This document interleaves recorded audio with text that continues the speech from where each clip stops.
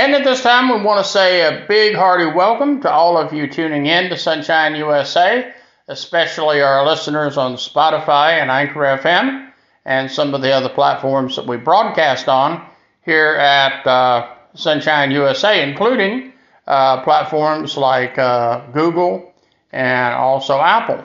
Amen. So I tell you, we're grateful for any and all platforms that we have because it helps us carry out the mission of Sunshine USA, which is to preach the gospel and teach the Bible.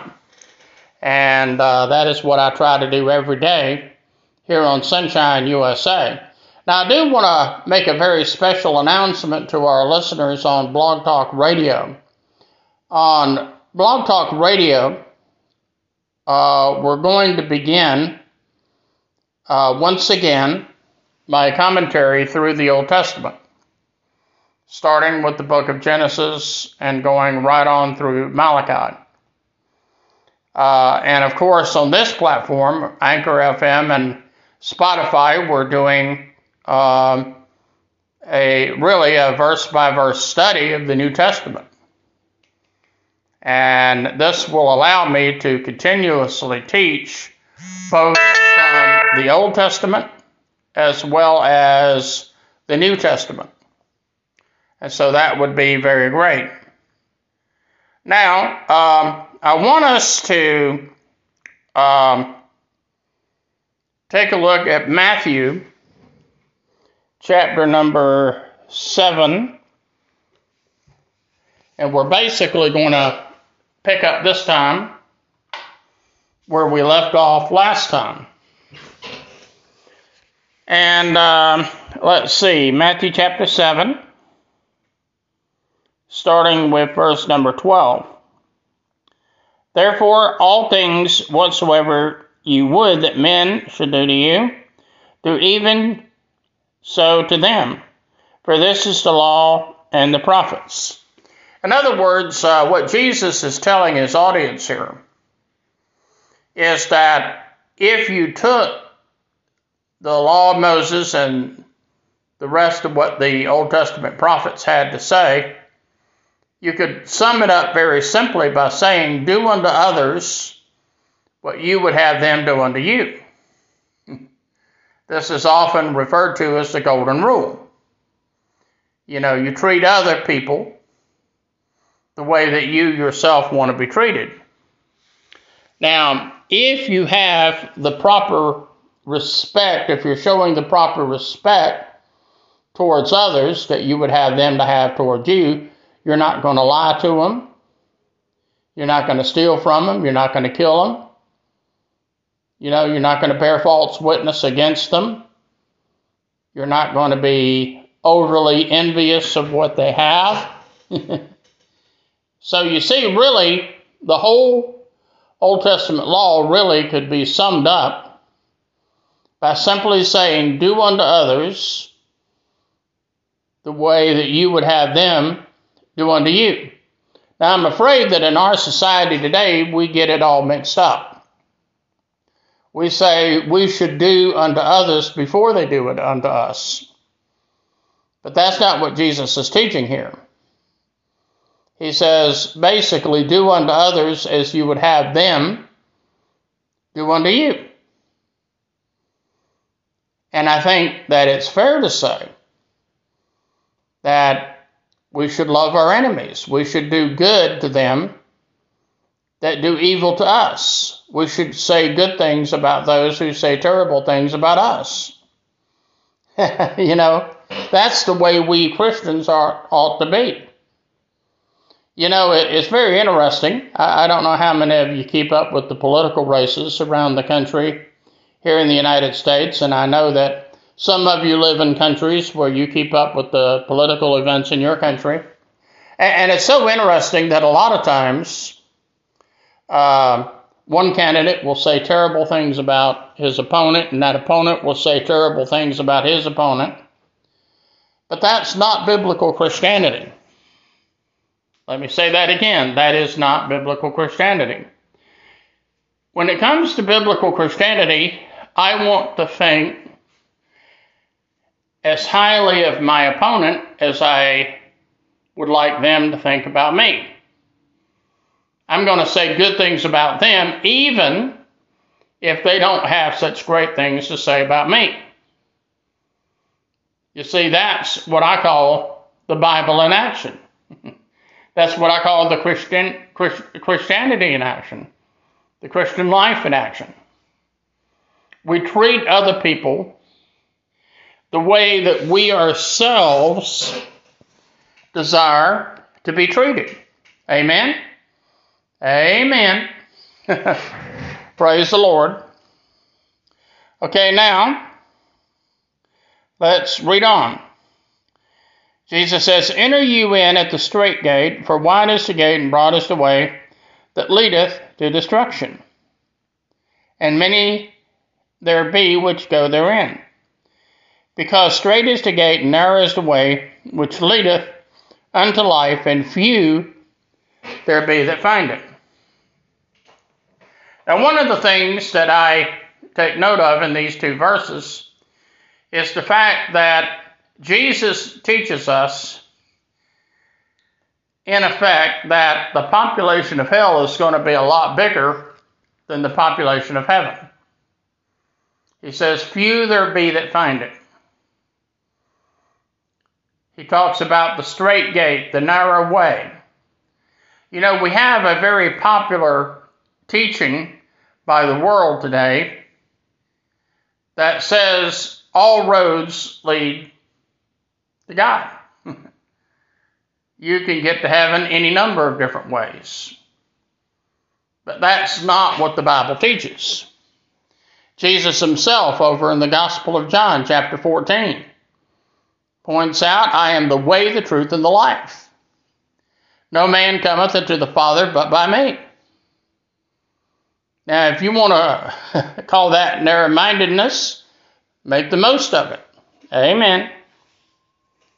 But Jesus said, I am the way, the truth, and the life. No man cometh unto the Father but by me. One of the things I've always preached throughout my ministry is the fact that Jesus is the only way to get to heaven. You've got to be saved. You've got to be born again. For example, you're never going to make it to heaven by trying to be good enough. You can't be good enough to go to heaven. I mean, think about Mother Teresa, for example. Look at all the great good that she did for the hungry people that she lived among. But you see, you can't do enough good deeds for God to say, okay, you did good, you're going to heaven. No, you weren't saved, but you did good things, so you're going to heaven. That's not what the Bible says. I mean, I could do good things every day of my life and still die and go to hell. It's humanly impossible to be good enough to go to heaven. In order for me to go to heaven, I have to have a relationship with Jesus Christ.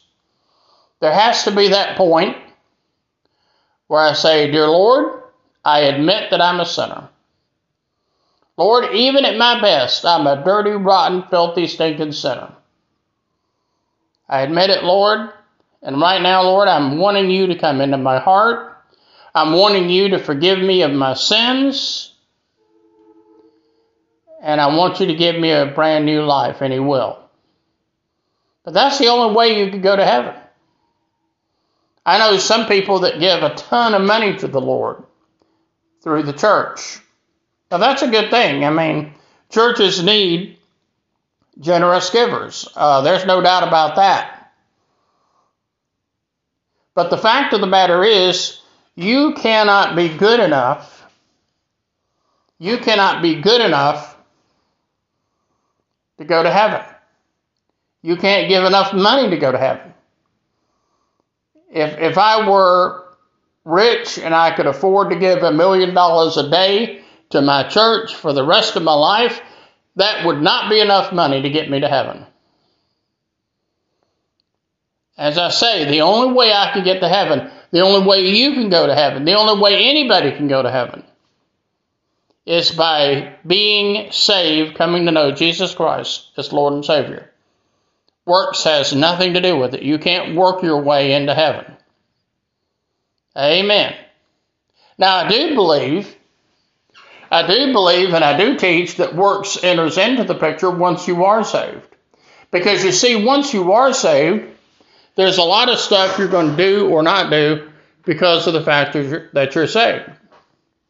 For example, there are places that I will not go as a Christian. I won't go to bars. I won't go to nightclubs. And the reason for that is I don't believe that's the way God wants me to live. I don't drink alcoholic beverages. If you were to walk into my apartment right now and you were to look in my refrigerator, you would find no alcoholic beverages there whatsoever.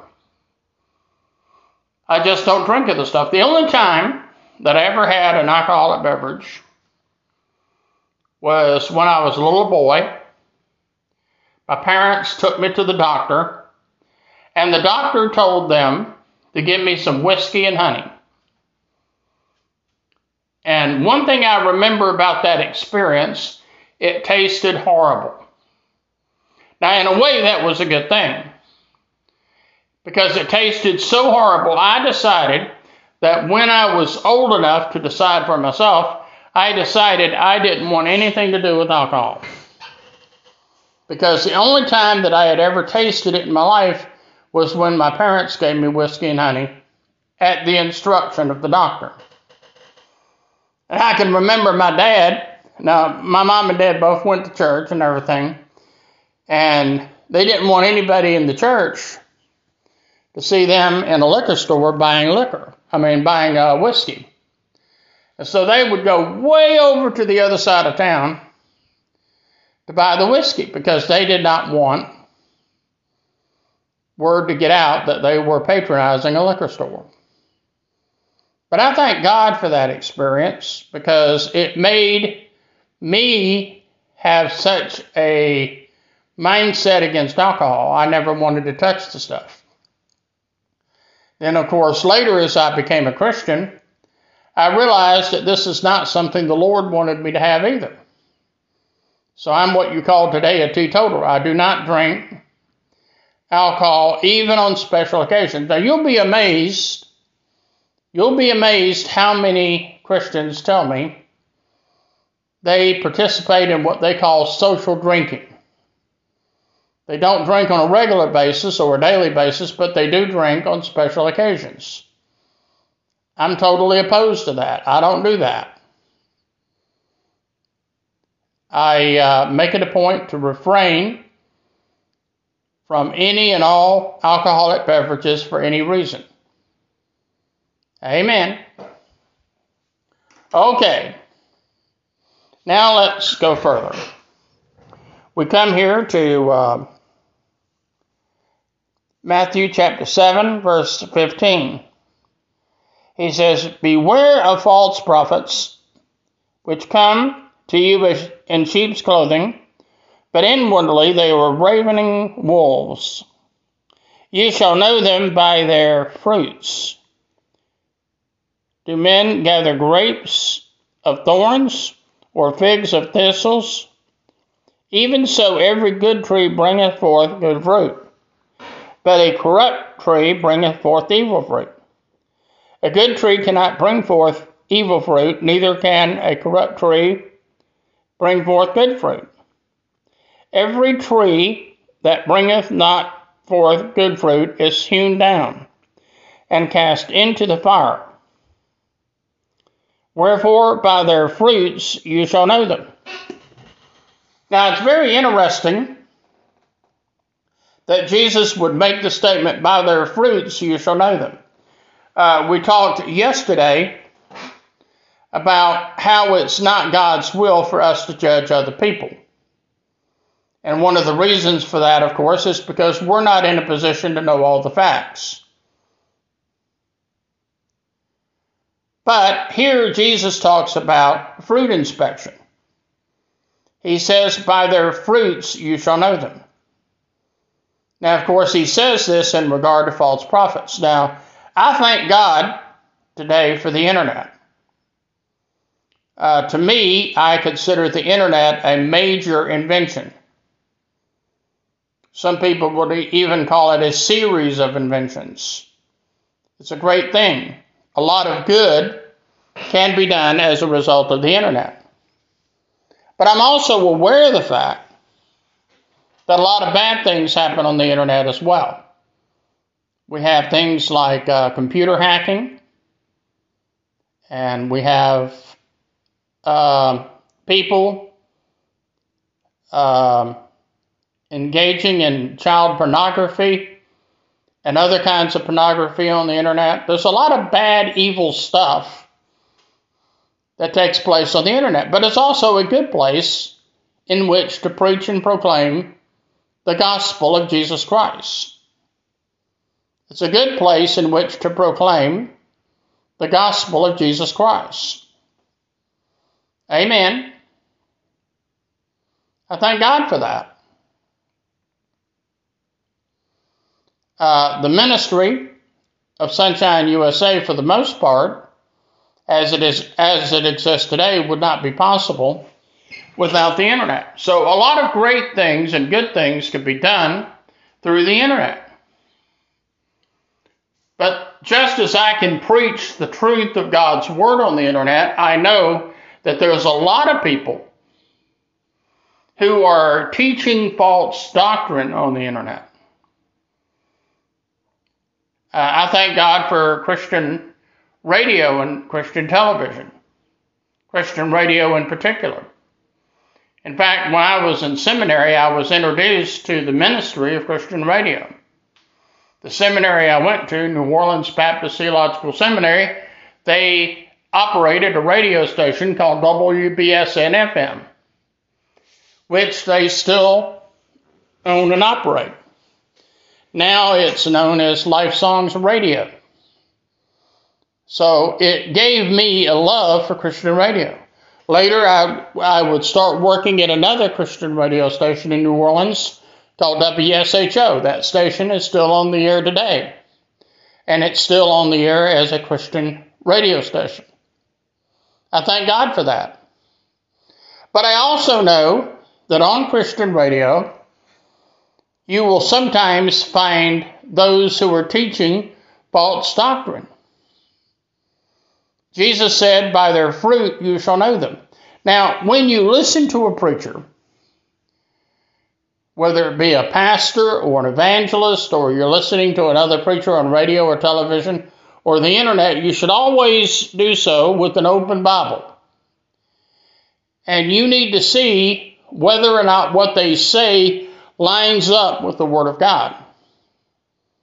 Now, if it lines up with the Word of God, they're a great preacher. If they're not a great preacher, then what they say is not going to line up with the Word of God. I can recall last night I was listening to a preacher preach on one of these big Christian television networks. And his whole message was on blessing, but he defined blessing as meaning only one thing, and that is financial blessing. Now, as I pointed out, I believe in yesterday's broadcast, God doesn't promise to make you a millionaire. Now, this preacher I was listening to last night, his teaching was, if you're saved, if you know Jesus Christ as Savior and Lord, He's going to make you a millionaire. You know? But that's not what the Bible teaches. Now, the Bible does say that God will take care of any and all needs that we have. And most of the time, if we're honest, we would have to admit that the Lord gives us a whole lot more than just what we need. But He doesn't necessarily promise to make us a millionaire. In other words, this guy was teaching it, and he probably didn't even realize this, but what he was teaching was that your bank account determines your relationship to God. And that is completely false. That is totally contrary to what the Bible teaches. Now, some of you might say, well, who was this preacher? I'm not going to say on the radio. I don't mention names on the radio. A lot of good reasons for that. Number one, I don't want to be sued. And number two, I don't think it's especially important that I actually name this particular preacher. Many of you would know who he was if I did. But I can warn you of the fact that there's a lot of wolves in sheep's clothing out there. There's a lot of people out there who are teaching things that are totally contrary to what the Word of God has to say. They are wolves in sheep's clothing. I heard yesterday, and you can tell I listen to a lot of preachers. I listened to a preacher yesterday who, by the way, has been in heaven since 1995. But I was listening to this one preacher, and he said that when he became a pastor, there was, I think he said, 11 people in town that he considered to be great, outstanding Christians. He said, unfortunately, in at least half of these cases, he said, it was later proven to me that these guys were not who I thought they were. In effect, they turned out to be wolves in sheep's clothing. A lot of people talk a good talk, but when you look at their lives, you see there's a big difference between what they say and what they do. The other day, someone paid me a compliment.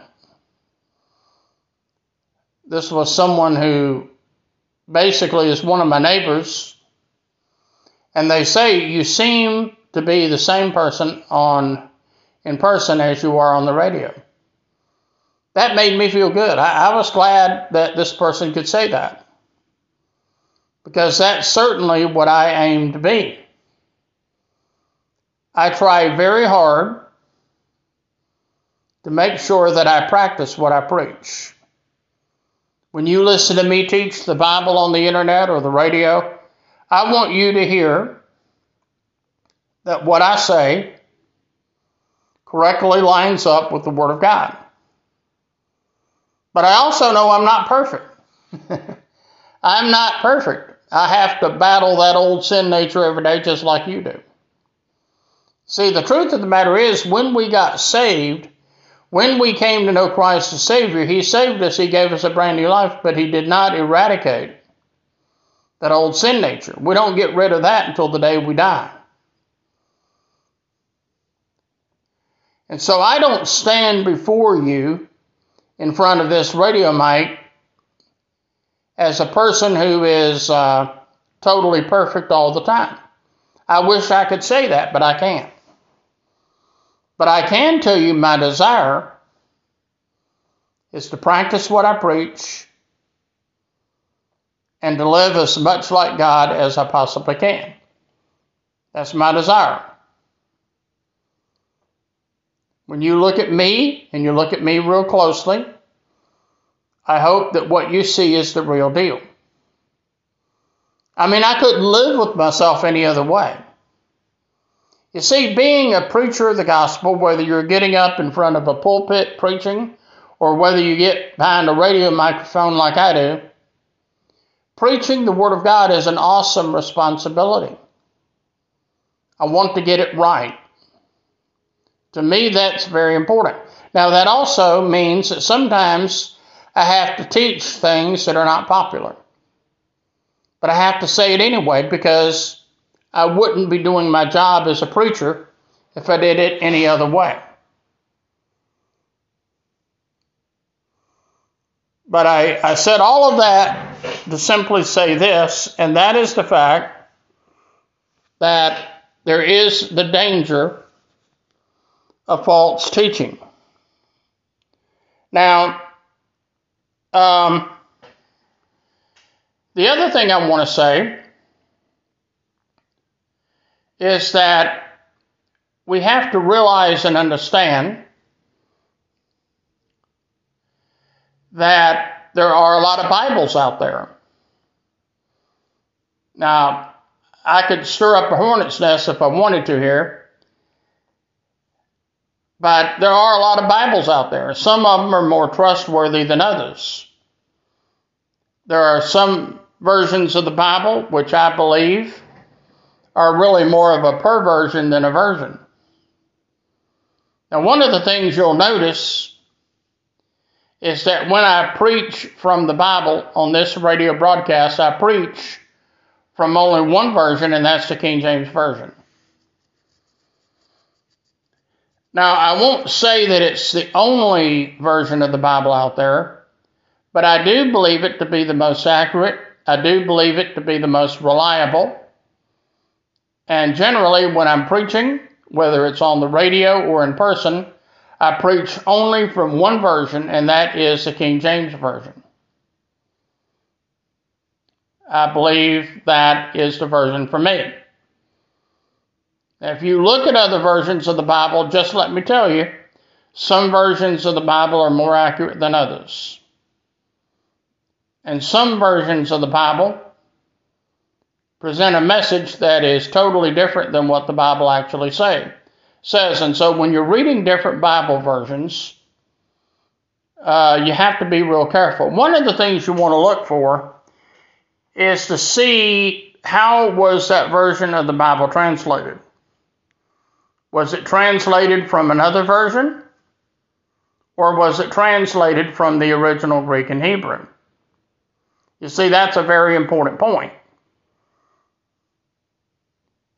Because we know that the Old Testament was originally written in Hebrew. The New Testament originally written in Greek. Now, I know we have Bible scholars today that point out that the original autographs or the original manuscripts don't exist, and that's true. But because of what we discovered in Qumran at the Dead Sea Scrolls, we found that what we do have is astonishingly accurate. There might be some punctuation differences, but that's about it. But a true good version of the Bible will always be translated from the original Greek and Hebrew. And if not, you need to stay away from it. Now, one version of the Bible that my parents gave me for Christmas one year was the Living Bible. Now, the Living Bible is okay considering the purpose for which it was written. The Living Bible was a paraphrase by Ken Taylor. And Ken Taylor would have been the first to admit that what he wrote is not a new translation of the Bible. It is a paraphrase, and he wrote it only for one reason. He wanted to present the Bible in a writing and a style that his kids could understand.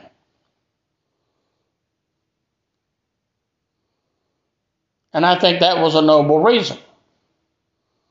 But I certainly would not get my doctrine from the Living Bible. I would prefer to get it, in my case, from the King James Version. Amen. Amen. Well, let's read on a little bit further here. Let's take a look at Matthew chapter 7, verses 21, 22, and 23. He says, "Not everyone that saith unto me, Lord, Lord, shall enter into the kingdom of heaven, but he that doeth the will of my Father which is in heaven. Many will say to me in that day, Lord, Lord, have we not prophesied in thy name? In thy name have we not cast out devils, and in thy name done many wonderful works? And then I will profess unto them, I never knew you. Depart from me, ye that work iniquity." Now I tell you, there's a lot of people out there, this verse ought to scare the daylights out of you. What did Jesus say here? He says, "Not everyone that says unto me, Lord, Lord, is going to heaven, They're not one of my people just because they talk about the Bible and other religious things. Not in a million years. I think it's going to be astonishing one of these days how many preachers end up going to hell. I heard one time about a pastor who got saved after more than 10 years in pastoral ministry. Now, on one side of the coin, I applaud the fact that he got saved. I think that's a wonderful thing. But I hate to think about the fact here he was pastoring a church when he himself was not saved, when he himself did not know Jesus Christ as his Savior during the first 10 years of his pastorate. How sad. That means that during that first 10 years, there's no way he could have been correctly teaching the Bible, because he himself was not a true believer. Think about all the people that were falsely taught and misled during the first 10 years that this pastor was a pastor. Now, of course, you've got to realize too, there were a lot of people in that church when he made that confession. There was a lot of people in that church that said, well, if he's been misleading us for 10 years, how can we know that even now he's correctly leading us? Now, needless to say, his admission caused the kind of problems that pretty quickly made it necessary for him to resign. By the way, I think that was a good decision on his part to resign. Because now that he's a Christian, he has to go back and be properly discipled. And then maybe after that, he can be once again used of God to pastor a church or be an evangelist or do whatever God lays it on his heart to do. But Jesus himself says here, not everybody that says unto me, Lord, Lord, is entering into the kingdom of heaven.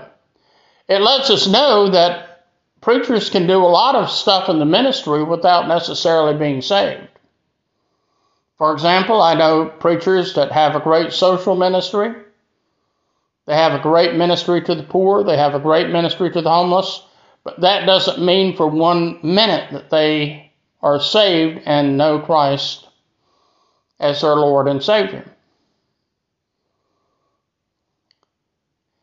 Now we're going to get into the last few verses in this particular chapter.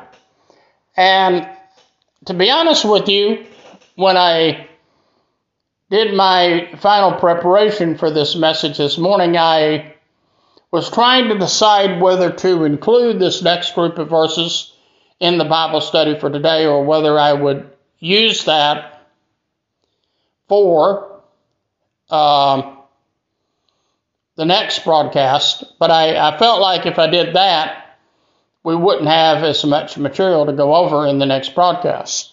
So let's take a look for a moment. Matthew chapter 7. And we're going to take a look at verses 24 through 29. Therefore, whosoever heareth these sayings of mine and doeth them, I will liken unto him, or liken him unto a wise man which built his house upon a rock. And the rain descended, and the floods came, and the winds blew, and it beat upon the house, and it fell not, for it was founded upon a rock. And every one that heareth these sayings of mine, and doeth them not, shall be likened unto a foolish man, which built his house on the sand. And the rain descended, and the floods came, and the winds blew, and beat upon the house, and it fell, and great was the fall of it. And it came to pass when Jesus had ended these sayings, the people were astonished at his doctrine, for he taught them as one having authority, and not as the scribes. Amen. Now, here Jesus talks about two men that each built a house. One was smart and intelligent, and he built his house upon a rock. His house had a firm, strong foundation. And when the storms of life came, it stood, and it didn't fall. Now, this lets us know that a great building has a great foundation. Now, I don't know a lot about the construction business. I really don't. In my earlier days, I did a limited amount of construction, most of it construction cleanup work. But I've seen a lot of building construction going on in my day, and even where I live now. They're building some townhomes across the street from where I live. And most every day I'll go outside for a little while and I'll take a look and watch them building these townhomes. And in the process, once again, I've learned a lot about construction. I love to watch Home and Garden Television, HGTV. And, on that network, they build and remodel a lot of houses. Once again, through that process, I've learned a lot about construction. One of the things I've learned is that if a building is going to stand for any length of time, it has to be built on a strong, sturdy foundation. If not, eventually that building is going to collapse. And then we know that other people are like the foolish man mentioned here, which built his house on the sand. Basically, the house this man built had no foundation at all. Now, I'm sure that initially, the house this man built on sand, it looked just as nice as the house that was built on the rock. The difference was because that house was built on the sand, the house had no foundation, and when the storms of life came, the rain and the wind and the hail and the tornadoes and everything else, it couldn't stand. Why? Because it was not built on a foundation. And it was utterly destroyed. Now, there's a great application here for those today who are trying to live the Christian life. In order for you to be successful in life, no matter what you end up doing, you have to have the proper foundation. Now, I thank God for the fact that my parents saw the wisdom of me being brought up in a Christian home. They didn't just send me to church, they took me to church with them. And as a result, I was exposed to great biblical teaching. This in turn has provided me a great foundation. Now, of course, I've had storms in my life, just like many of you have had storms in your life. We can't do anything about that. The storms are going to come, whether you're a Christian or even if you're not a Christian. We're all going to face the storms of life. But here's the deal. We can make sure that we have built our lives on the proper foundation. I read a very sad statistic not too long ago. It said that something like 70% of high school students that are currently involved in the youth ministry of their church, 70% of those people are probably going to leave the church when they get old enough to make that decision. And part of the reason for that, I believe, is the fact that they don't have the proper foundation. I think it's very important for every Christian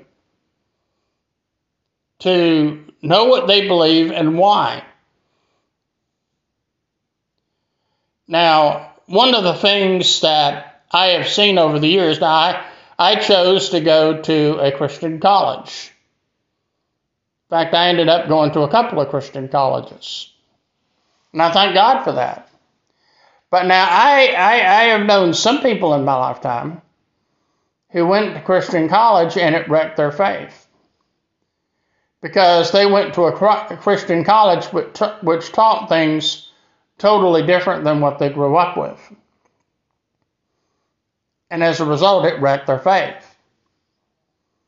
And the reason it wrecked their faith is they went to college without the proper biblical foundation. Teenagers need to be taught what they believe and why. It's very important that teenagers today be taught basic Bible doctrine. This is actually much more important than simply having a good recreational program.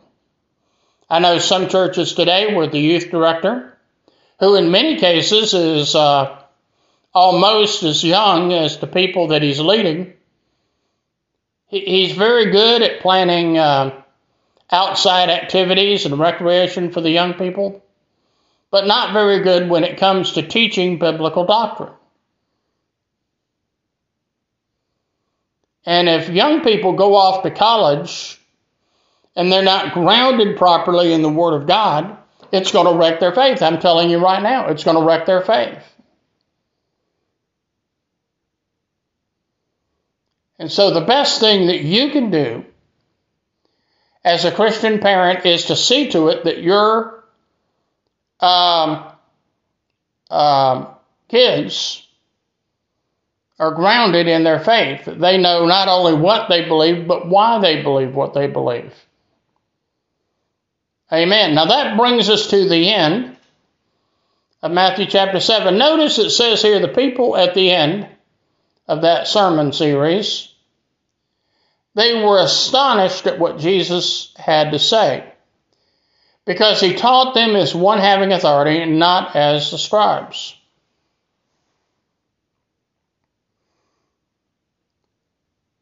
When Jesus got finished, the people had no doubt that they had been correctly taught the Word of God. They were astonished.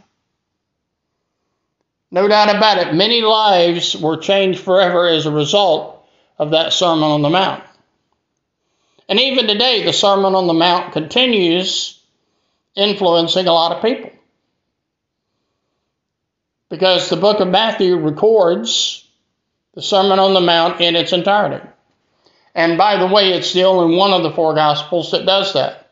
Now, you will find bits and pieces of the Sermon on the Mount in the other Gospels, but not the Sermon on the Mount in its entirety the way you do in Matthew.